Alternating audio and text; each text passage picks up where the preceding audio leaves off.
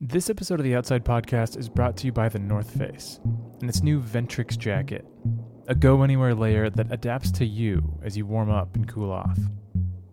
Now, it's common knowledge that layering is the key to staying comfortable in the outdoors, but what people don't talk about is that it's also a total drag.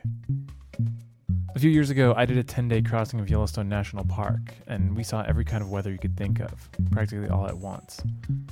If we were standing still, it was too cold for a t-shirt. If we were moving, it was too hot for a jacket. So we were constantly taking off layers and putting them back on. As a group, there would actually be this weird accordion effect, where one person would stop to drop a layer, but then while they were stopped, another person would get cold and add one. It made so that we could effectively walk all morning without going anywhere. But with the all-new Ventrix jacket, it doesn't have to be this way. The Ventrix feels like a puffy down coat when you're cold. But then as you warm up, it has unique perforations and dynamic venting in key areas that expand to dump your body heat. It's also very light and durable, with reinforced fabric in the places that are more likely to wear out. It's not the only coat you'll ever need, but it's the only one that works with you so you stay warm, but not too warm, no matter what. And that means on a climb or a hike or a chilly morning backpacking trip, you're going to spend more time moving and going, and less time stopping to change your clothes. The Ventrix just makes being outside more comfortable, a lot less work, a lot more fun.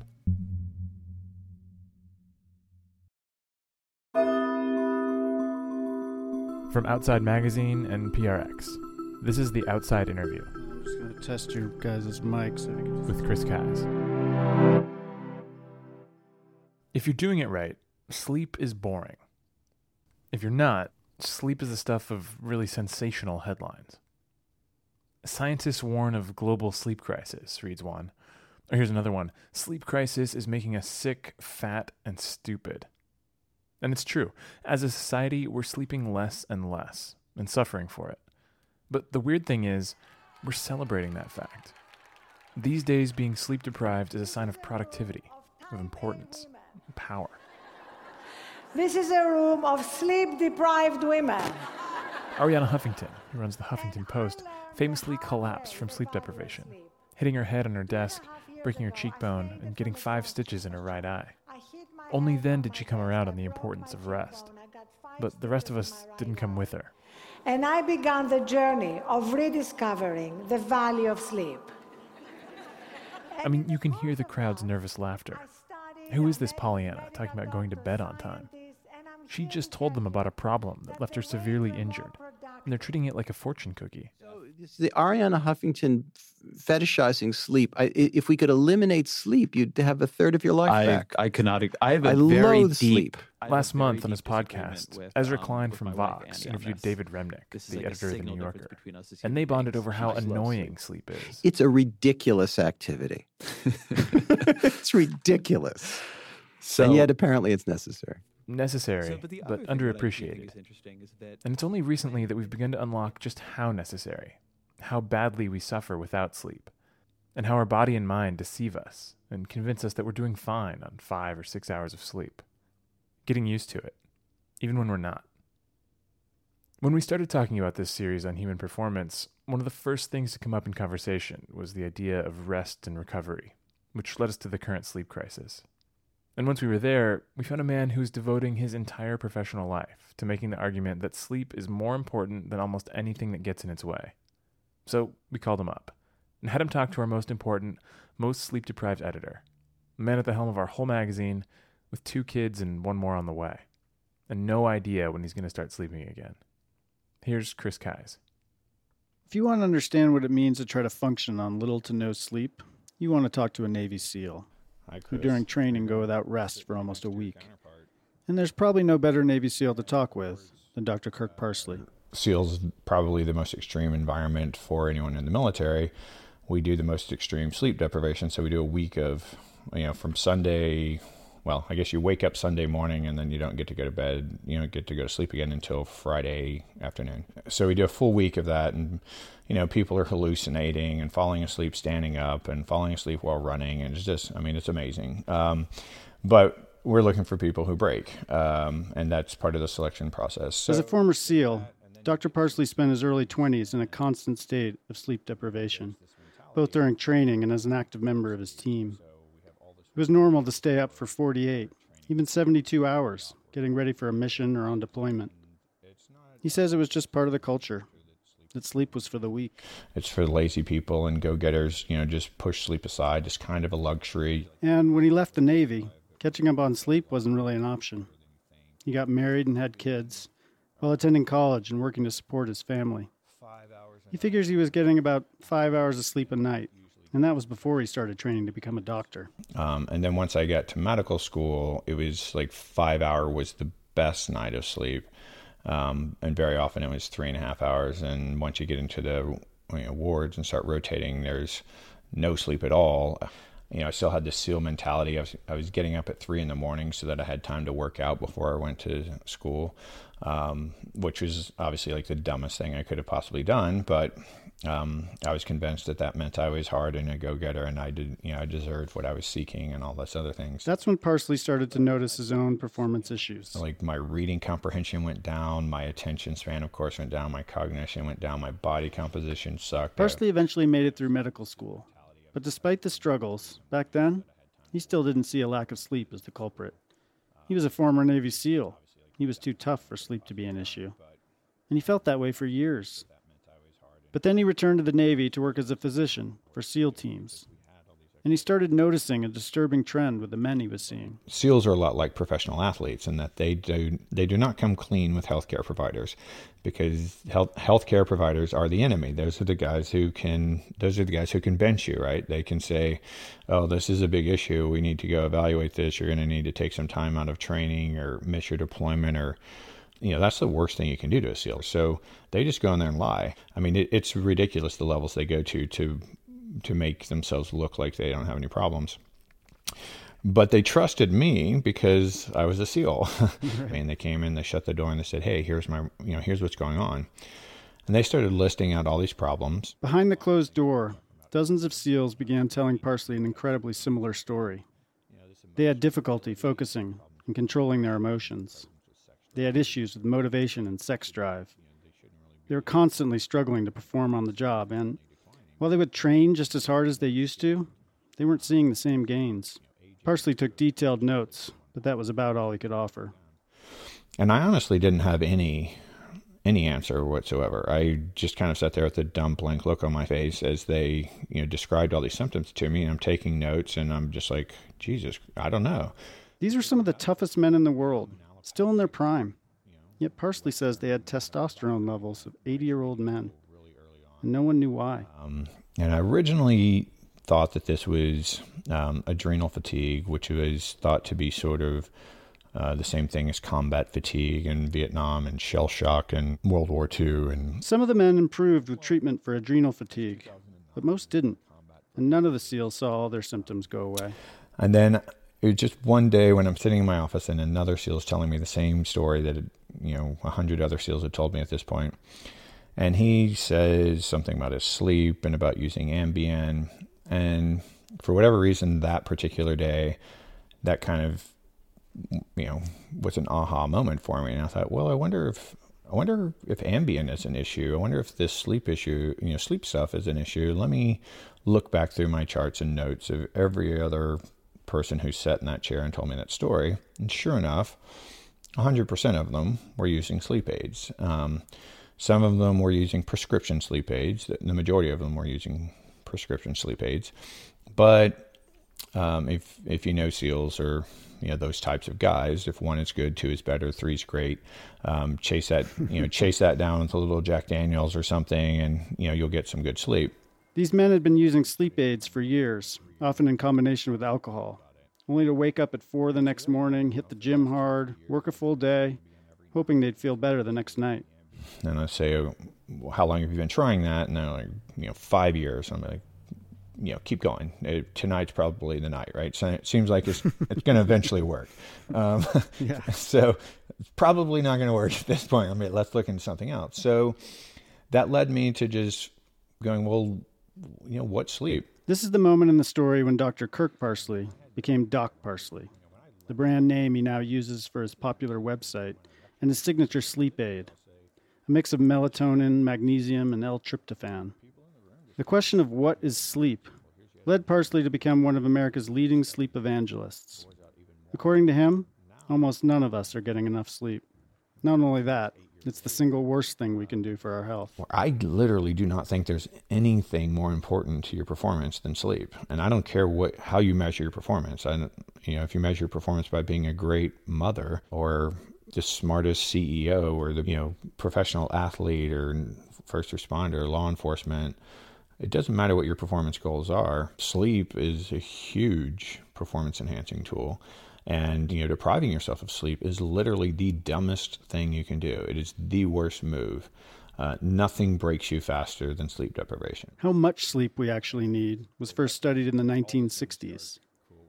In the bunker trials, a series of tests at Germany's Max Planck Institute, more than a dozen subjects spent weeks inside cool, dark rooms with only a bed and a toilet. And yes, these were volunteers.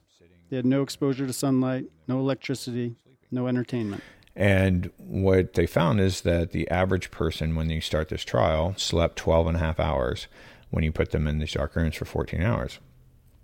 And over the course of about 4 to 6 weeks, it got to the point where 99% of people were sleeping 7.5 hours plus or minus half an hour. And this number has been repeated over and over and over again. Every time we sleep adapt people, this is where people end up. And so they said, okay, at this point, you've paid back your sleep debt. And now we're going to test you on something. They started with something easy and arbitrary, typing with just one hand, for example. And they measured for accuracy and speed. And you do this when people have completely sleep adapted, and you call that their baseline. And then that night, you take away 2 hours of sleep from them. So now they only get to sleep 6 hours. And then they come back the next day, and they do that same skill. And you ask them, how do you think you did? And they say, I did worse. I was tired. And sure enough, they're right. Their data shows they did worse. Day 2, same thing. Day 3, maybe the same thing. By day 4, almost every person would say, I'm completely adapted. I think I did as well as I've ever done. And they show them the data. You're not only did you do worse than your baseline, you did worse than yesterday, and you've gotten progressively worse every day. And they'll argue with the researchers and say, no, you're wrong. I know I did better. I can tell I did better. It's just like trying to convince a drunk person they're drunk. And in fact, being sleep deprived has a lot in common with having too much to drink. When people are sleep deprived, we can measure their performance in any area you want to, and then compare that to how people perform as they become progressively more intoxicated. And there's some pretty consistent scales that you can kind of come up with, rules of thumb, that being awake for 18 hours in a row. So if you're sleeping 6 hours a night, let's say, if you're awake for 18 hours in a row, that 18th hour, you're performing as though you have a blood alcohol of about 0.05. If you stay up for 24 hours, you're performing as though you have a blood alcohol level of 0.08 to 0.1, which is obviously intoxicated. And, that's something to think about for shift work and first responders and military and law enforcement. But most people don't go 24 hours in a row without sleeping. Mm-hmm. So most people go, well, that's not me. But there's another set of data. If you just deprive people of 2 hours of sleep per night, and they're sleeping 6 hours a night instead of 8, and you do that for 11 days in a row, their performance then goes to just as though they haven't slept for 24 hours in a row. If you do it for 22 days in a row, their performance is that of somebody who hasn't slept for 48 hours, which is like a ridiculously intoxicated level. I think it's like 0.0 or 0.2 or something like that.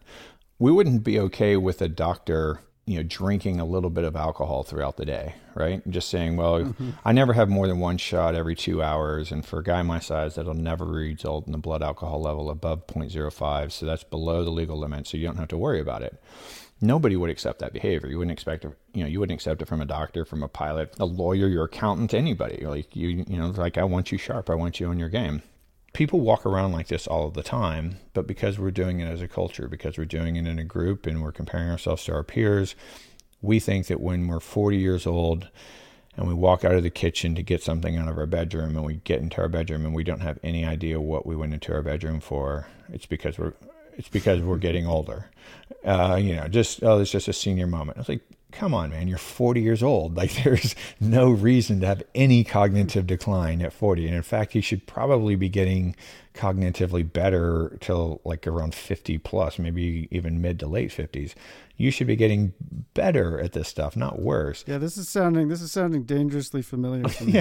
Yeah. This may give you an idea of the kind of denial we're dealing with when it comes to sleep. A big problem, says Parsley, is that most of us aren't even aware of its benefits. One way to understand it, think of your body as a giant office building.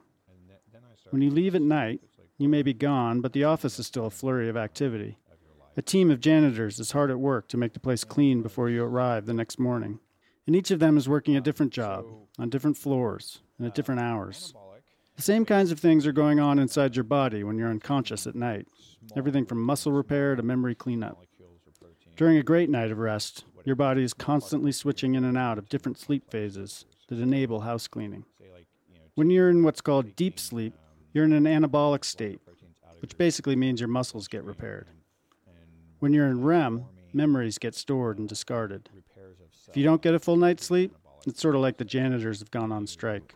When you exercise, I think most people know this these days, when you exercise, you actually damage your body, right? You actually break down muscle cells. You're also breaking down connective tissue, right? Your tendons and your ligaments, they're being strained as your muscles are contracting. You're taxing your organs, which are, some of those cells are now, essentially burning out or overperforming, and they need to recover. And so the anabolic period is when you're fixing all of that. My brain starts telling my body and to secrete all of these anabolic hormones like testosterone, like growth hormone, like insulin, like thyroid, all of these things that lead to the repairs of my cells. And then those cells that have damaged that day, then they repair that night. Not only do they go back to their normal state, they come back a little bit better. They're a little bit thicker, they're a little bit stronger, they have a little more protein in them, they have a little more energy production capability. It depends on what I'm training in.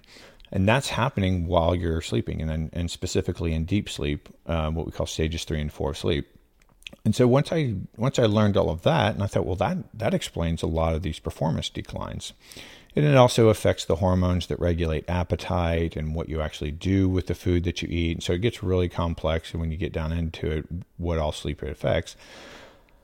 And then a little later on, I kind of put together the cognitive and emotional piece that these guys were complaining about. So if you've ever had the experience of going to bed really confused about something and waking up in the morning and having, this epiphany of, aha, it's just that, it's so simple. Most people will go, well, my brain was just really tired. That's true, possibly. But what's really happening is that's really when you're learning. The learning is all being solidified because you're actually rehearsing everything that you've learned that day. Everything that's important to you, you rehearse over and over and over again while you're asleep. And that's what forms the durable memory, because your body's now in a place where it's actually restoring things. Without enough rest, your brain can't process all this. Remember the Navy SEALs that Doc Parsley was working with? Because they were using sleep aids, they weren't actually getting the full benefits of sleep. But when you start looking into sleep drugs, they affect what your body is actually doing during those periods. So, for example, if you use alcohol as a sleep aid, it interferes with stages 3 and 4 of sleep. So instead of getting, let's just say 5, it's an arbitrary number. I got deep sleep of 5. If I use alcohol, I get deep sleep of maybe 2.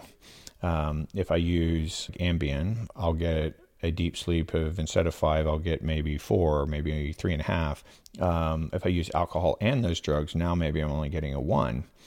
And then REM sleep, I lose 80% of that. 80% of my REM sleep if I use Ambien. If I'm using alcohol and a Z drug, I'm getting almost no REM sleep. I've sent lots of patients to get sleep studies, and they come back with 99% stage 2 sleep, which is by and large considered transitional sleep. So it's not deep sleep and it's not REM sleep. It's a period that you're transitioning through. And there's some benefit to it, but the major benefits of sleep is REM and deep sleep. And they aren't getting either one of those. 1 or 2% of their entire night is spent in REM and or deep sleep. If you look at somebody who's sleeping on Ambien, their brainwave pattern looks a lot more like somebody who's unconscious, like, say, from trauma or... There's a reason so many of us ignore the effects of sleep deprivation. Our brains are hardwired to fool us. Those hard-charging CEOs we glorify, the ones who say they thrive on just 4 hours of sleep, not true. No one actually adapts to function on less sleep. They just adapt to what it feels like. So when people are chronically sleep deprived, they just consider that normal life. Just like when somebody's 40 pounds overweight for 15 years, and then they finally lose that weight and like, oh my gosh, life is so much easier. I feel so much better. I never knew that there was such a huge difference if I did this, or, they cleaned up their diet, or they started exercising, or whatever. Like, that epiphany doesn't come to you until you actually experience it. And the worst thing about trying to motivate people to sleep is that we don't have, as individuals, or even as a culture, we don't have a great subjective experience of sleep, right? We know what time we got in bed, but we honestly don't know how well we slept or how long we slept. And then there's the way that sleep affects your metabolism. Even if you're paying careful attention to your diet, if you're not sleeping well, your body struggles to keep its blood sugar levels in balance. You've slept 8 hours the night before, you had a great night's sleep, and you've been sleeping well on average for a month or two before this. Now I take 2 hours of sleep away from you. Your insulin sensitivity across multiple tissues in your body has decreased by 30%. So that means your fuel partitioning has changed by 30%. And that's your ability to utilize glucose and mobilize glycogen, and all this stuff is interfered with by a single night of short sleep. They didn't run the study out for months and months and months, but one would have to assume that that would be additive, and you'd get progressively worse.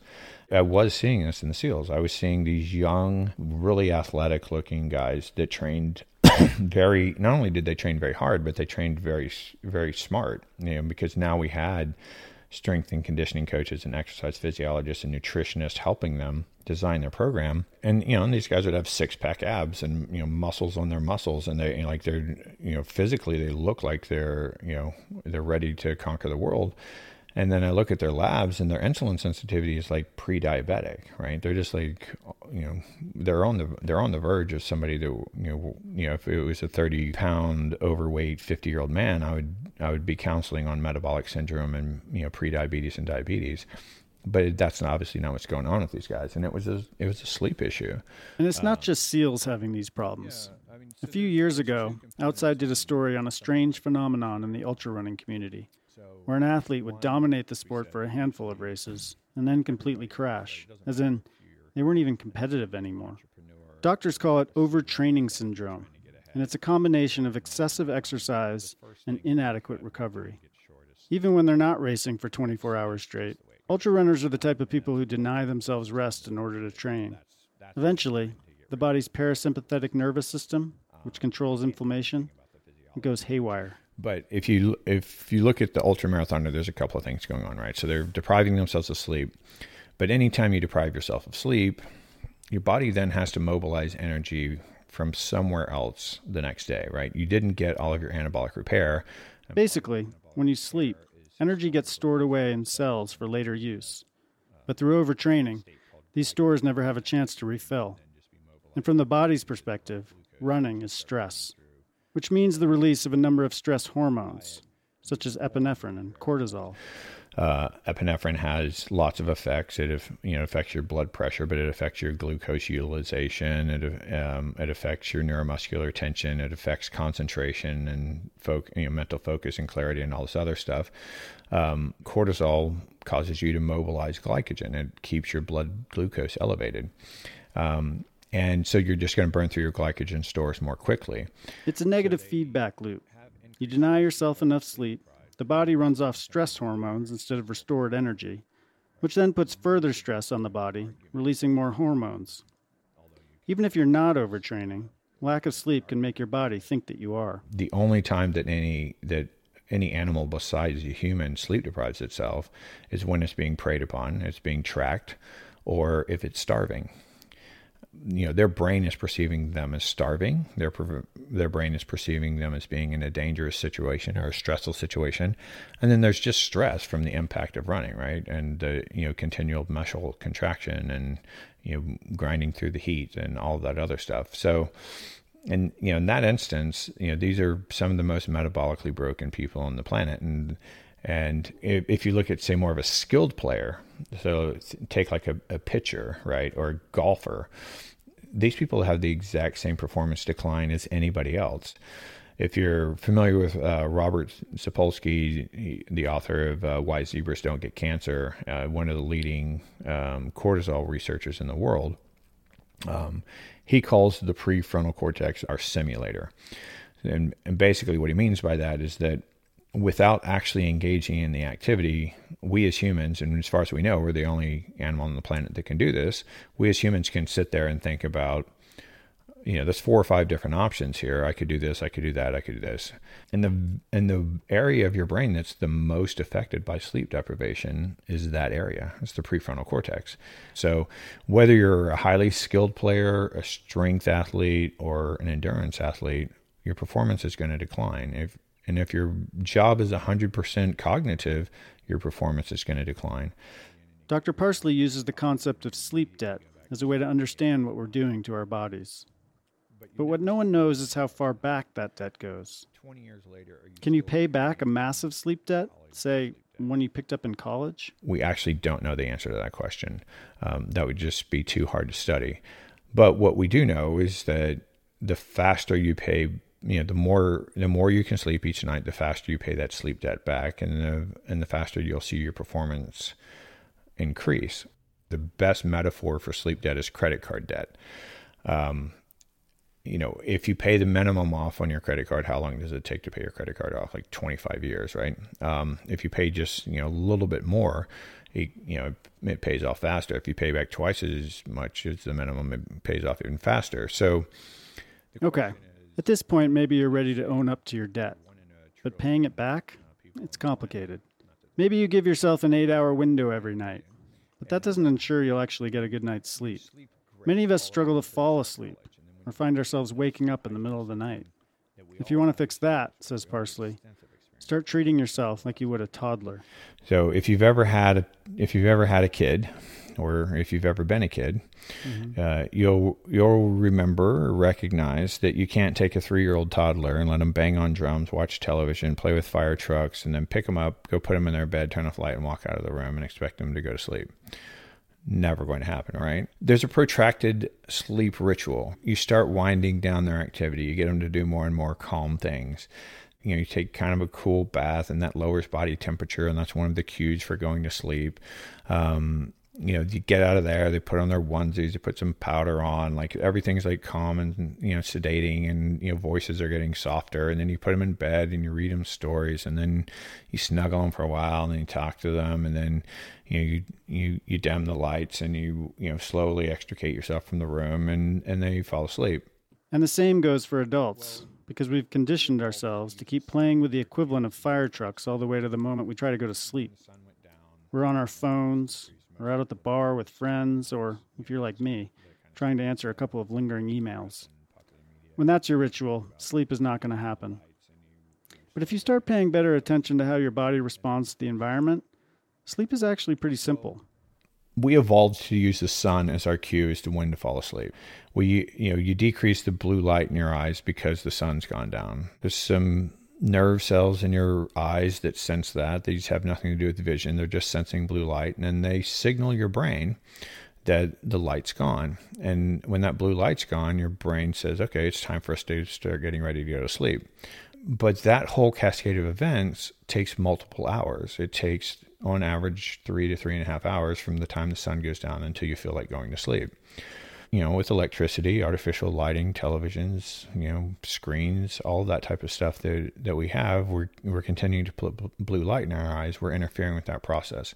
All there really is to sleep hygiene is decreasing the light and decreasing the stimulation. Parsley has a few recommendations. At least an hour before bed, dim the lights in your house and turn off your TV. Avoid stimulating activities or working on stressful projects. If you're going to stay on your computer, use a program that takes the blue light out of the screen. There's a free one you can download called Flux that automatically kicks in when the sun goes down. And don't take electronics to bed with you, or a snack full of processed carbohydrates and refined sugars. I don't care if you want to be vegan and vegetarian and not eat meat. That's fine too. You can do that, but it's all about insulin sensitivity. It's all about your fuel partitioning, and it can get complex. But usually, if you just eat whole foods and you don't overload on white carbohydrates, you're usually fine. Of course, sometimes there's no avoiding sleep debt. At least that's my situation. My wife is about to have a baby. The credit card is about to get a lot of use. I was curious if Dr. Parsley had any advice. What the research bores out is that you lose, couples will lose about 6 months of sleep in the first 2 years of their child's life. So you're looking at 25% of your sleep. You get 25% less sleep for 2 years. That's metabolically damaging. That's all there is to it. It's sleep debt. Again, there's nothing unique about this type of sleep debt. It's just sleep debt. What I usually recommend is very unsexy, and most people don't really like to do this, but I recommend to whatever extent you can that the parents take turns of getting a good night's sleep. And that might mean that one of you go down to the basement and you put earplugs in a completely dark room, and the door gets locked and you just aren't involved in any childcare that night. And that whole idea really behind that is that you pay back your sleep debt as quickly as possible. Definitely mothers that are staying at home, even if they are stressed out of their mind and they feel like you have a million things to do, nap when your kid is napping, get that sleep too. Nap any other time you can get a nap in. Keep your stress levels low, and then you really have to focus on the other pillars of health and keep those as optimal as possible, which will make you make you as resilient as possible. And, all of this sleep deprivation will have a less deleterious effect on you if the other pillars of your life are optimized. Apart from that, there's really nothing you can do other than you're doing your best to get your kid to be a good self-soother, as early as possible, and you're going to lose the least amount of sleep over that. So teaching your kid to get themselves to sleep, and that's kind of like with the stuffed animals or whoobies or even pacifiers or whatever. What all those things are about really is just teaching the kid how to comfort him or herself so that you don't have to be involved every time they wake up. So, in this busy, career-focused, over-connected world, how likely is it that we'll learn to value sleep the way we do diet and exercise?